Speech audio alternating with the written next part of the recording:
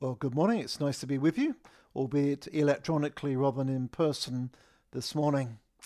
Although I'm not quite sure whether I wouldn't have sooner have been at Norwich Cathedral this morning, unless you think I've gone a little bit high church. I don't know whether you saw the tweet that they put out a few days ago, and you forgive the rather low-tech approach, but the tweet said this: although we have just completed our last public evening service for the next 4 weeks, we are still open daily, providing space for silliness, reflection, and prayer.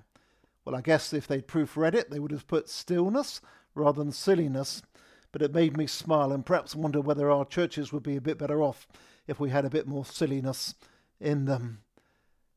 Dangerous thing, I know, for a speaker to say, but I wonder if you can remember what I spoke about the last time I was with you, probably the best part of a year or so ago now, because I was supposed to come in March just after the lockdown happened and that was cancelled. But when I came about a year ago, we were looking at the story of Dorcas.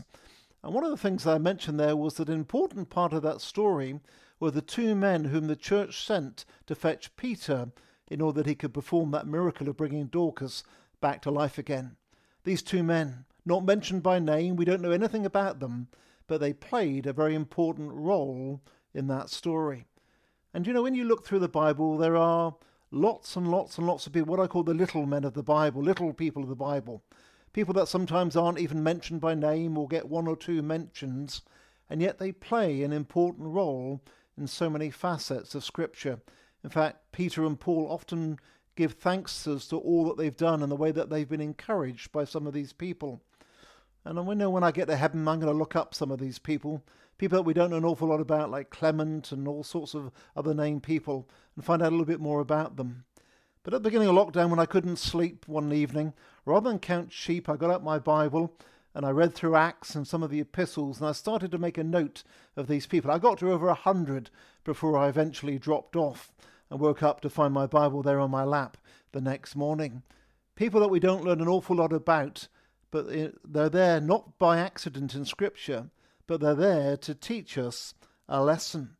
And one of the people, well, this guy's actually mentioned 5 times in Scripture, but the person that I wanted to speak to you about this morning is a man called Tychicus. And in Ephesians 6, verse 21, it says this about him: Tychicus, the dear brother and faithful servant in the Lord, will tell you everything, so that you may know how I am and what I am doing. I am sending him to you for this very purpose, that you may know how we are, and that he may encourage you. You see, in those 5 references in Scripture, and maybe people say in 2 Corinthians 8, there's a 6th reference, because it talks there about a brother who has often proved to us in many ways that he is zealous, and now even more so because of his great confidence in you. People think that was perhaps a reference to Tychicus as well. We don't know, but let's say there were 5 mentions in Scripture of him, and we don't know an awful lot about him. It doesn't say what he looked like, what job he did. It doesn't say how old he was. In fact, Scripture doesn't record anything that he said at all. I've often got a picture of him of being rather short. I suppose with a name like Tychicus, it's sort of Titch is perhaps a nickname that we would have given him. I don't know whether he would have been like that at all. Much we don't know about him. It's thought that he probably came from Asia Minor, possibly from Ephesus in modern-day Turkey, because he's mentioned in the same phraseology as Trophimus, who was from that way. But we don't know an awful lot about him. And yet in the 5 mentions in Scripture, we find out 5 very important things about Tychicus. Things weren't words that he said, but things that he was, things that he did, which would be good for us to learn from and put into practice in our lives. And the first one was this, is that he was a trusted messenger. We read that Paul gave him the letters to the Philippians and the Colossians and to Philemon and Timothy. He was a trusted postman. It was the days before email, days even before Royal Mail. He couldn't just write it out and put a stamp on it and send it off to them, but he could trust Tychicus to deliver those letters. It's often been said that the 2 greatest abilities that we need as a Christian are availability and dependability. And Tychicus certainly had that. He was dependable and he was available. I was watching Graham Norton a few months ago, and they had Chelsea and Hillary Clinton on there, and they were writing a book together. And Chelsea was laughing at her mum because Hillary Clinton, I suppose it's typical of a woman of her age, she preferred to write everything in longhand by using a pen, and then she used to put it in the post and send it to Chelsea to proofread and then upload to their manuscript. And she used to say to her mum, "Why don't you use email?" And she said, "I prefer a good old-fashioned pen and paper." Well, they didn't have much choice back in those days, did they? But Paul knew when he wrote these, he could trust Tychicus to deliver the message. Leonard Bernstein, who was the late conductor of the New York Philharmonic Orchestra, when he asked what was the most difficult instrument to play in the whole of the orchestra, said this: "Second fiddle. I can get plenty of first violins, but to find someone who can play the second fiddle with enthusiasm, that's a problem. And if we have no second fiddle, we have no harmony." And I praise God for those in our churches who are prepared to be trusted messengers, to be faithful in what they're called to do, who are happy not to be perhaps up the front or in first place, but to be those who could be almost what we call sidekicks. And it's great in churches and DCYC and other organisations that flourish because of those who are faithful in their jobs. And secondly, we also read as well that he was a faithful minister or a faithful preacher. Again, forgive the low-tech approach, but a few months ago we went to a charity meeting at Ivybridge Methodist. And when they were having a break for a cup of coffee partway through, I wandered around looking at some of the memorial tablets on the wall. And there was this tablet there which rather intrigued me. It was to the memory of William Sherwell, the first Methodist in Ivybridge. It says he was for nearly 36 years a laborious, useful local preacher. And in fact, it records that in his 63rd year, on Sunday the 12th of June 1842, he died whilst on his way to preach the gospel one Sunday evening. Well, I'm guessing perhaps the word laborious has changed its meaning in the last 156 years. Perhaps you think you've heard plenty of preachers who are laborious, I don't know. But he says he was a laborious and useful preacher. I think it meant that he was a faithful preacher. And that's exactly what Tychicus was. He was a faithful preacher. Sometimes when I go and preach and I come home, I'm asked how many were there and how did it go and was it a successful time. You see, God isn't interested in judging our sermons in the same way as other people, because he's not interested in how things have gone, but he's interested in our faithfulness in the proclamation of his word. In fact, what do we often say we want to hear at the end of our life? We want to hear him say to us, "Well done, thy good and faithful servant." And it's interesting, isn't it, those verses that we read together, that it says that when Paul sends him to him, he's going to be able to tell you everything, to share the news, yes, but also at the end of the day to perhaps elaborate on what Paul has written. And I'd like to think that when perhaps the letters were taken and they were read, they would say to Tychicus, perhaps you could explain a bit more what Paul meant. What is he behind that? And I may be fanciful, and when I get to heaven I may prove to be wrong. But I like to think that perhaps Tychicus was actually the scribe as well who wrote this down. And perhaps Paul would perhaps recite a couple of verses to him, then afterwards perhaps would say to Tychicus, perhaps you could just repeat that to me. And maybe it would be something like chapter 1 and verse 9 and 10. And Paul had said he had made known to us the mystery of his will according to his good pleasure, which he purposed in Christ to be put into effect when the times would have reached their fulfillment, to bring all things in heaven and on earth together under one head, even Christ. And perhaps Paul and Tychicus would say, "Hallelujah, what a wonderful God we've got."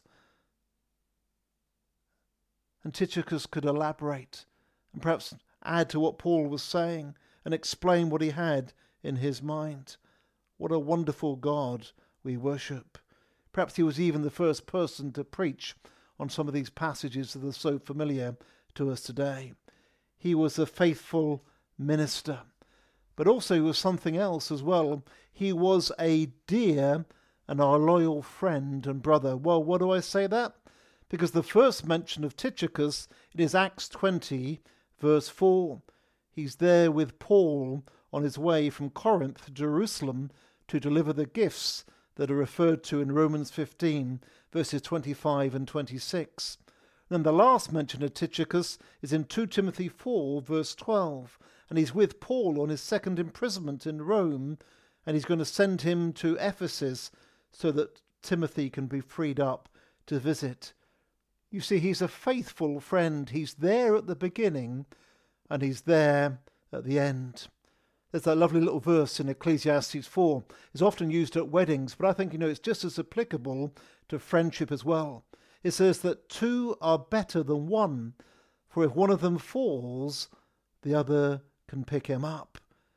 And there's an awful lot of that, of being a consistent friend. We only need to look in the Old Testament and the example of David and Jonathan. Christian friends are incredibly important. In fact, during lockdown, I was sent a little card with a message on it that said this: a friend will be in 3 places. In front of you to encourage and to cheer you on, behind you to have your back, and next to you so you're not walking alone.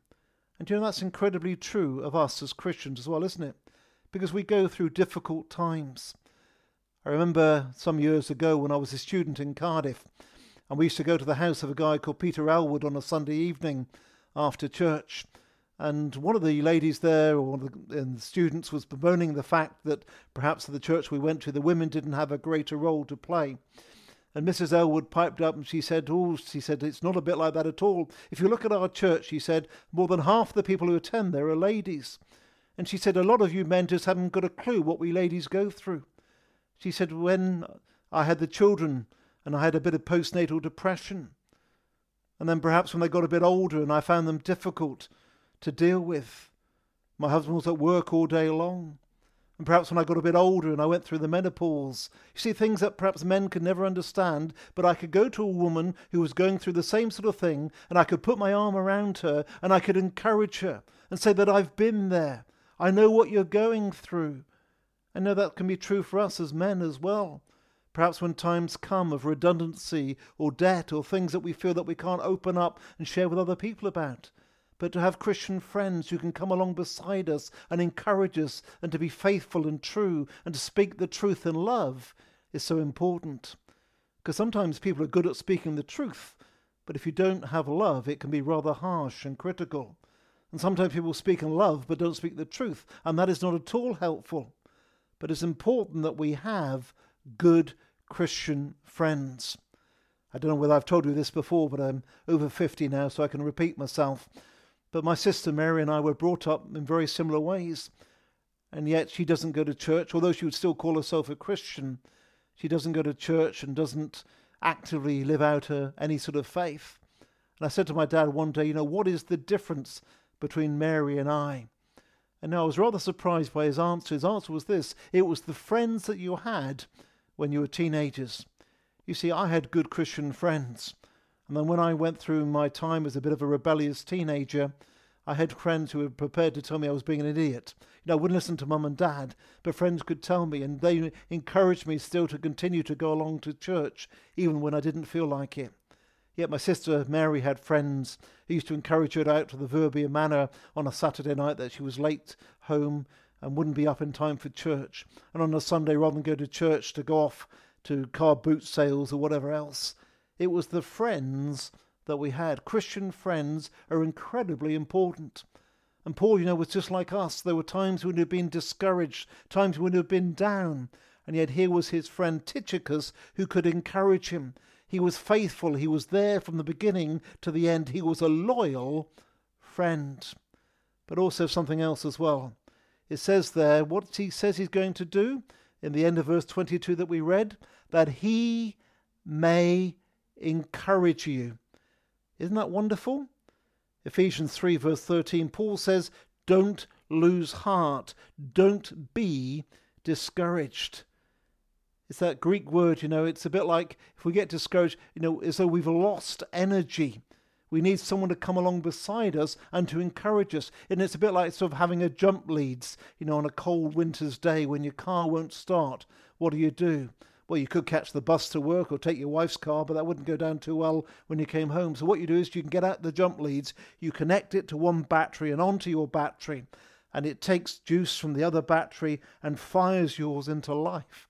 And so you can get moving. And that's, exactly what this feeling is in this sense as well, that there is an encourager, that he encourages the saints. And isn't that a wonderful thing to do? To encourage us. There's another man in Scripture, people often say, if you could have anybody from Scripture in your church, who would you have? Abraham or Moses or Paul or Peter. Jesus would be cheating a bit, wouldn't it? And I often say, the person I like more than anybody else would be Barnabas. Because, that was a nickname. His proper name was Simon, but he had that name Barnabas because he was the son of encouragement. When I played rugby, I had the nickname Honey, because they used to think I looked like the honey monster. Well, that wasn't really much of a nickname, was it? Particularly if you get called Honey by a 6'6" hairy second row. But, he had the name Encourager. He was the son of encouragement. Tychicus was somebody who was encouraged. And that's what we need in our church, I think. People that can encourage us, to come along beside us.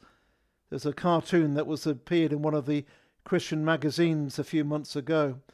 And there's a picture there of a vicar who is pushing the boat with his church in it with a punt, and he's going for all that he's worth, and he's not going very fast at all. And in the picture next to it, there's a vicar stood there with a megaphone to his lips, encouraging those in the boat to row for themselves. And you can tell by the ripples that are being drawn which is going fastest. Encouragement is a tremendously important thing. But not only was he an encourager of the saints, but it also says as well that he was a servant of the Lord. And this underpins everything that we do. You see, he doesn't say, I am Paul's servant, but I am the Lord's servant. And that's what we need to be. For what matters more than anything else is the relationship that we have with the Lord. I found particularly the first lockdown period very difficult. Suddenly I wasn't going out preaching, I wasn't going to committee meetings, and all that running around and doing things for the Lord suddenly came to a very abrupt stop. And I had to think about myself and say, look, see, what matters not what I do for the Lord, but it's my relationship with him. See, Tychicus wasn't doing it because he was a friend of Paul, but he was doing it because of the relationship that he had with the Lord. George Eliot, in that book Middlemarch, says this: for the growing good of the world is partly dependent on unhistoric acts, and that things are not so ill with you and me as they might have been is half owing to the number who live faithfully a hidden life and rest in unvisited tombs. He wasn't lauded for what he did, but he had that relationship with the Lord that was so important. And that's what we're called to do, to be servants of the Lord. David Brooks, in his book, The Road to Character, it was recommended in one of the Christian podcasts I listened to. I got hold of the book. Part of it I found extremely boring, but one of the interesting things that he did say was this, is that in our lives, sometimes we make the mistake of spending so much time on what he calls resume virtues. The things that would look good and impressive on a CV. Getting the good grades in our exams, getting a good degree, having good jobs, perhaps having a nice house and a nice car. But he says what matters more is what he calls eulogy virtues. See, because when you get to the end of your life and somebody stands up at your funeral, they're not going to talk about how many A-levels you got or what degree you got or what sort of car you drove, but they're going to talk about what sort of person you are. And it's the characteristics that we're going to be remembered for. And Tychicus, that he can remember him, is that he was a servant of the Lord. Isn't that amazing? We don't read a word that he said, yet those 5 mentions in Scripture say an awful lot about us. He was a trusted messenger, a faithful preacher, a loyal friend, an encourager of the saints, and a servant of the Lord. There's a little American poem that says this: nobody can do everything, but everybody can do something. And if everybody does something, everything will get done. See, I'm pleased about the little people in Scripture, because as a result of that, the Lord's work gets done. There are many lessons that we can learn. And I hope these few thoughts this morning from Tychicus will encourage you if you feel like a little person this morning who doesn't matter very much, but all that we do, all that we contribute is there to help the work of the Lord and his will being fulfilled. Amen.